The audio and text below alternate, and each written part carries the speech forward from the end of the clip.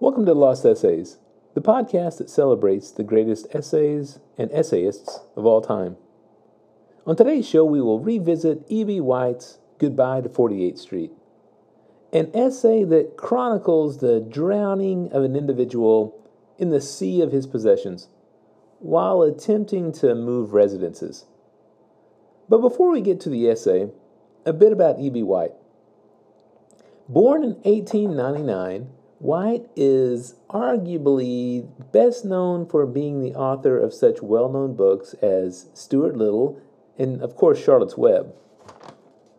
Now, along with the massive success of these titles and numerous reward and accolades, White was able to pen what would become, in my opinion, some great lost essays. Now, perhaps it was his personality and ego that allowed such fluidity within the genre that he defined as second-class citizens in the writing world. Now, his attitude towards the essayists would be contemptible if he were not totally defined by the stereotype. Now, White was not a fan of publicity, but he was a tremendous fan of himself. He confesses, "I like the essay, have always liked it, and even as a child was at work attempting to inflict my young thoughts and experiences on others by putting them down on paper." So White was a born essayist, and he considered each and every moment of his life of general interest. This candor and ego would guide his pen to create a collection of personal prose that are as much of a joy to read as Charlotte's Web. So today on Lost Essays, we will revisit Goodbye to 48th Street, an essay that delves into an individual's feeble attempt to purge himself from a collection of accumulated mass. Now, these stacks and mounds of goods that White is attempting to, and I quote, persuade to scatter and leave me alone, White finds that once these objects are obtained, they're very reluctant to go back out into the world. He likens the individual's domicile as a collection container with a valve that permits influx but prevents outflow. Now, I wonder if Mr. White would have any idea of the amount of mass Americans would possess in the 21st century. According to a Times article entitled America's Clutter Problem, that compared not only the physical weight, which is 8,000 pounds per household, to the psychological impact of massive collections. It describes the hyper acquisition, and I quote, "These objects are not inert.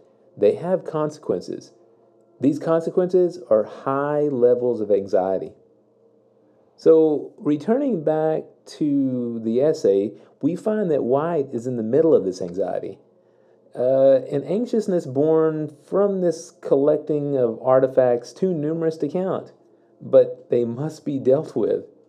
Now, he recognizes that some of this mass found him, and he writes, "It is not necessary to desire things in order to acquire them." And he adds that some things seek you out. They found him even when his guard was up. Then he counts the numerous items received as gifts and random items passed on from others. And I ponder again if White could appreciate the current state of America. The website becomingminimalist.com finds that an average household has over 300,000 individual objects, and the owners of these items will spend 3,680 hours or 153 days in search of these misplaced of a misplaced item. So I doubt that White would also, or could have also, imagined that the average size of the American household would triple from the 1957 article that he wrote. But nevertheless, White does appreciate the uselessness of the majority of items that he is forced to confront.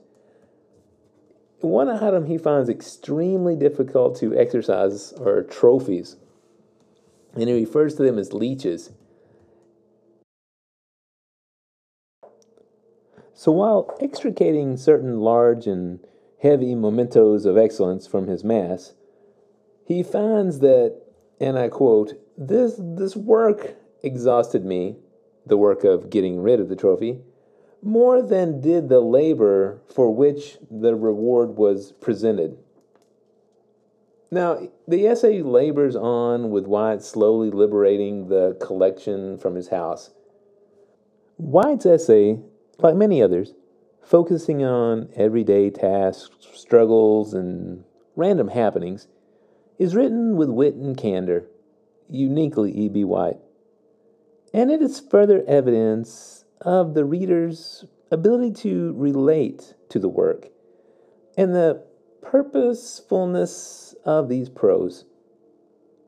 Thanks for joining me on Lost Essays, and I look forward to sharing more in the future of the greatest essays and essayists of all time.